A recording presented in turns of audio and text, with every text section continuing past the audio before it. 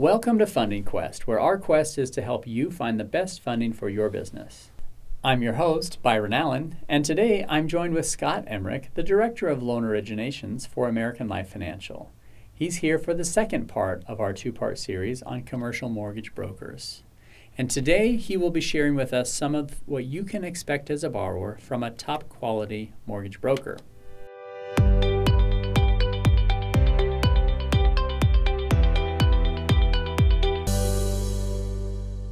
And, you mentioned how it's a challenge in our industry to have mortgage brokers pose as lenders, as direct lenders, when they're really not the direct lender, and they're accepting fees up front, implying that they can do things, and then if it doesn't work out, because they're not really in control of funding that loan and making the underwriting decisions. And that is unfortunate. That particularly one of the challenges is a lot of times it's very time sensitive, right? So you don't have the luxury of going down the road weeks, if not months, with a lender only to find out that they changed the requirements at the end of the day, that it wasn't as represented, and you're back to square one. That can be very, very costly, right? Extremely. So you just can't overemphasize the value of making sure that you're working with a lender who is truly a lender, been around a long time, and does what they say, that they have a good reputation of integrity and that may well even be more important than terms, right? That an interest rate may be a little higher or fees higher or lower somewhere else, but all in all, the certainty of execution probably is one of the most paramount things, right? Absolutely, because especially in small balance commercial lending, a 0.5% difference in the rate on a monthly basis doesn't add an enormous amount of expense to a typical business, that has overhead and salaries and other things to worry about as well. That isn't going to make the difference. Where it's not like shopping for a home mortgage where you're looking at, well, if we keep this house 30 years, over all those years, this difference in interest rate really adds up.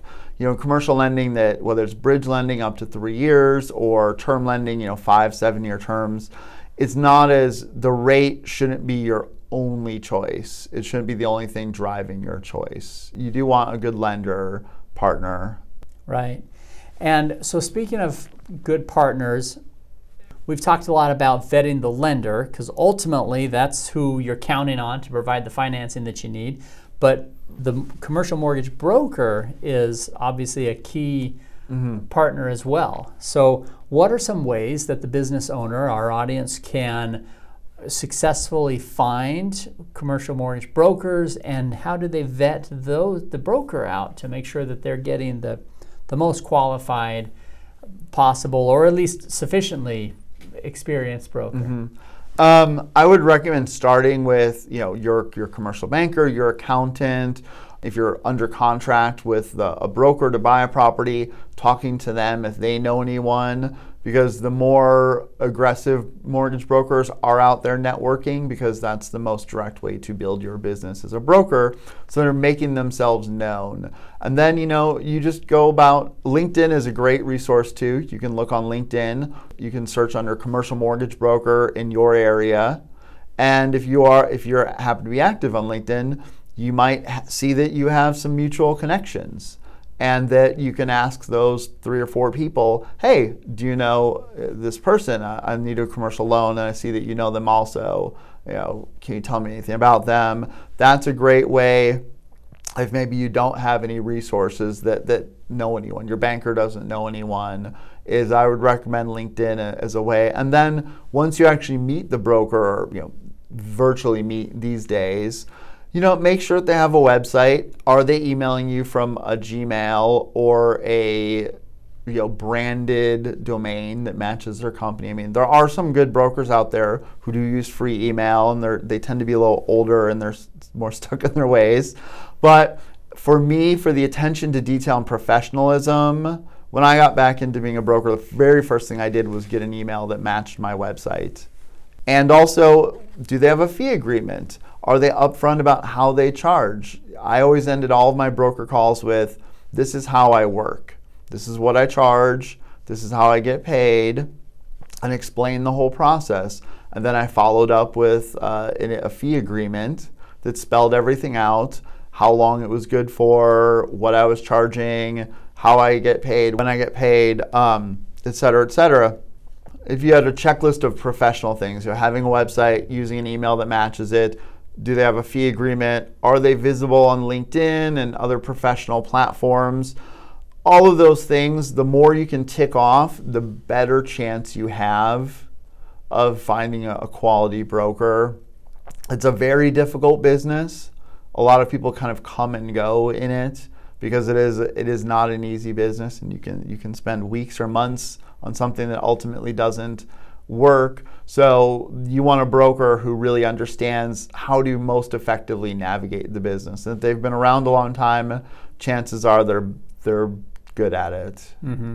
And I know that sometimes the borrower, the business owner, is kind of taken aback when they look at the fee that the broker is going to charge as a percentage of their loan. If their loan is a multi-million-dollar loan, for example, and the broker's charging 2 or more points sometimes on that, they're earning $20,000, $40,000 or more, and they can say that's unconscionable to charge that kind of fee. But it is important to recognize that, like most commission-based businesses or careers, there's a lot of work that goes in behind all the deals that don't close for whatever reason, right? Until the one that does. And so, yeah. It's sort of like paying that plumber who comes and shows up, or your heating and air conditioning guy, and they fix the problem in 5 minutes. You didn't pay $300 for their 5 minutes. You paid for their 20 years that they've put in to diagnose and fix the problem in 5 minutes. So it's a similar thing with the mortgage brokers, that it is a speculative business. There are, unfortunately, not every loan closes, but it's also a professional service. You know, if you hired an attorney to draft a will or to do any number of professional things for a business, they're probably not going to charge you $80. They're going to charge you a lot. And, attorneys on multi-million-dollar loan closings, can charge hefty fees as well, because you're getting the assurance that, and the same thing with the title company, everyone involved is being paid as a professional.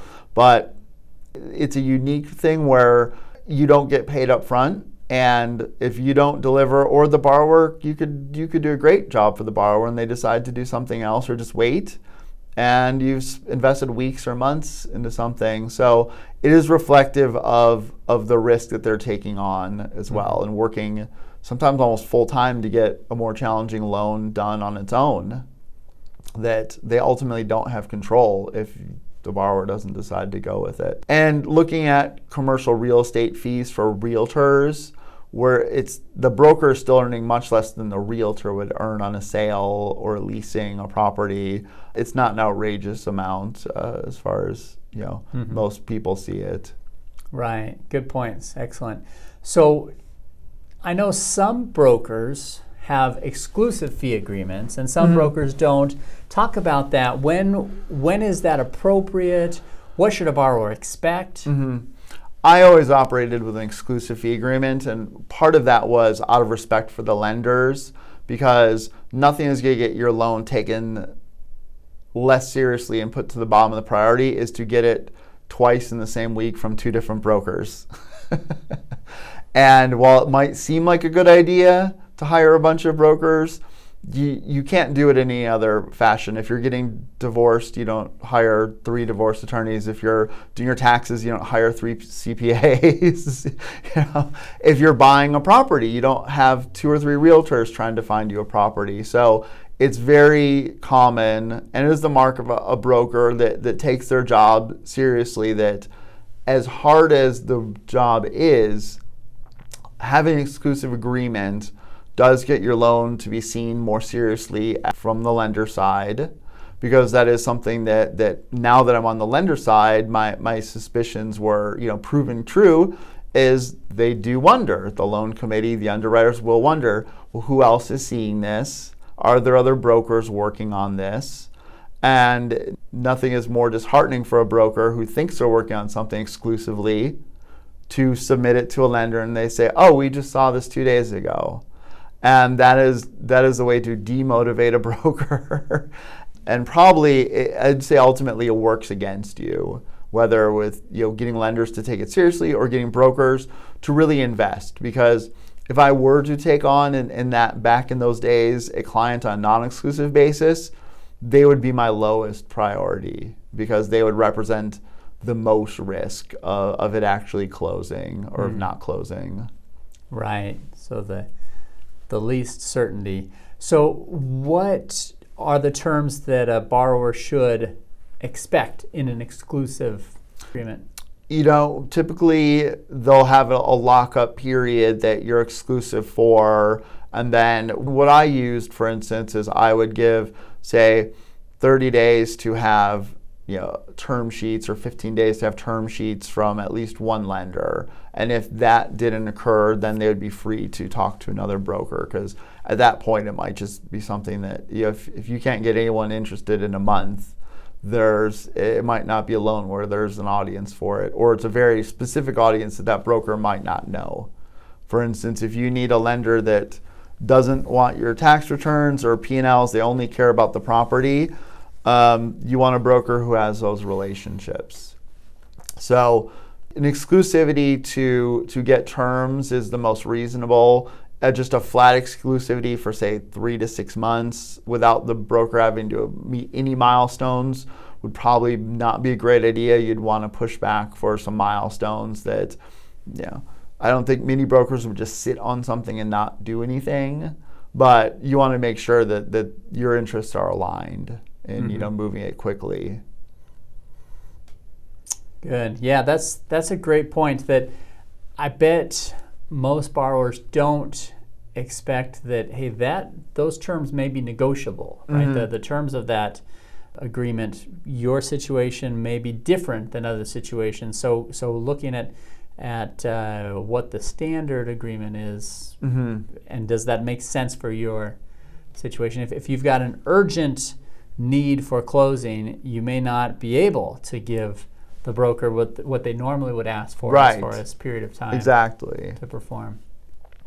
Yeah, and I would expect that it comes down to communicating, right? You communicate why it is that you're pushing back perhaps on some of their standard terms. Right. And if it's a good broker, that's... Yeah. It's a business built around negotiating and relationships. And so if everyone's interests are aligned, that's usually the best way to go. That if the broker and the borrower are on the same page, there's nothing worse than a borrower who isn't forthcoming about certain issues, that they neglect to tell you, our loan's maturing in 3 weeks. Because they're assuming, I've heard most loans can close in 30 days. And they'll probably extend it if they know it's closing, and leave things unsaid. And so if there's pushback about something, but without elaborating on why they don't like this or why they need this, that can be an issue. So communication is really key. And most brokers, they want to get the deal done. And if they believe that they can get your loan funded, they're going to work with you on something that keeps everyone's interests aligned and protects everybody. So that's a great point you bring up, and maybe if you can expand on that a little bit as far as what a borrower or business owner should be expecting to disclose to the broker, to what's that upfront information that's really going to help either be prepared or to help the broker know you have a deal here or not, or how realistic is it going to be? Sure. So any skeletons in the closet type things that have caused issues in the past might be like, perhaps if you have a business that does a lot of heavy industrial things and you've had environmental issues, disclosing that right away is going to be very important, because our lenders have different comfort levels with certain property usages, and either currently or in the past. And it might be an issue that needs to be addressed early on in the process, because you might have a property that you wouldn't guess that there's been an issue, and you have had issues in the past. So disclosure is really key. You want to be very open with the broker. If you've had credit issues or financial issues with the business, especially with COVID, you want to be really upfront with that. If you've got a bank that you have a bank loan and they're not renewing the loan, if you have insight into why they're not renewing your loan, you want to share that with the broker. The more information you give the broker, the more they can custom tailor their outreach and their communications with lenders. For instance, you might be a foreign national. You might have been here, you're 45, you've been here since you're 2, but you still have a green card, and not every lender will lend on that. We will, but not every lender will. So that sort of thing where you don't even think about it on a daily basis, that's something that the broker should know. If you have a partnership buyout, which is something we see frequently, understanding, is this a happy partnership buyout or is this an acrimonious partnership buyout, is very important to know as well. So the more you share and the more open you are with the broker, they've seen it all. They're not going to judge you for credit issues or having a bad year in the business or any myriad of issues that could come up. They're not interested in judging you or looking at you harshly or celebrating great things. They just want to know how to best to package and place your loan. Mm-hmm. Excellent suggestions. Good. So in wrapping up, our focus was how the business owner can get the most from a commercial mortgage broker. So is there anything we haven't discussed or anything you want to sum up in how they can make sure that they're getting the greatest value from that service? I would say look for the little things, and it's the same thing as interpersonal relationships, because that's ultimately what it is. Like if you had a friend, is this someone who you call or send a text message to and they respond within 5 minutes or they respond 3 days later? You want someone who is responsive, who is available. Most brokers operate on about an 18-hour day with email on your phone now, that most of them aren't on a strict 9 to 5 schedule, and they want to do what needs to be done. So the more responsive the broker is, the better. The more open the communication is, the better. And then, it's really just about using the same skills you use to navigate the world with dealing with people. Is this a difficult person who's already, I haven't even signed a term agreement, or I haven't signed a fee agreement, and they're already being difficult with me and very pushy? Or is this someone who's you have a good feeling about? At a certain level, you just have to trust your instincts and your gut. Mm-hmm. Once you've looked at all of the other things, because you're possibly going to be dealing with this person a lot of phone calls, a lot of emails. So you want someone who you can work with well, because they've got a very important job, and you want someone that can mesh well with you. And really, you're providing this person a lot of very personal information. That's true. That's true. You need that high level of trust. Yes. And from a broker's perspective, frankly speaking, you do get desensitized to it. So while it might be a big deal for you to share a personal financial statement with a broker, they've seen it all. They've seen terrible ones. They've seen ones with $30 million in the bank. Maybe not everyone, but they have seen a lot, and they're really not interested in your personal details beyond how you appear as a borrower to a lender, and that's really their only concern. So don't get too hung up on, I have to share this information, that I'm not used to it. It's like going to the doctor. Right. They're desensitized. They just look at numbers. They've removed the person behind the numbers and any kind of feelings or judgments about them. That is a great comparison. Excellent. All right. Well, Scott, thank you very much. We really appreciate your time and experience and sharing your expertise with our Funding Quest audience. Thank you, Byron. Thank you.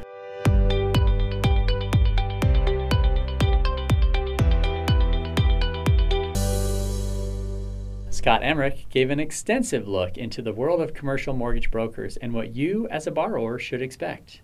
My biggest takeaway from this conversation is the importance of being transparent with your broker. Last week we mentioned the importance of the broker being upfront with you, but as Scott shared, this is not a one-way street.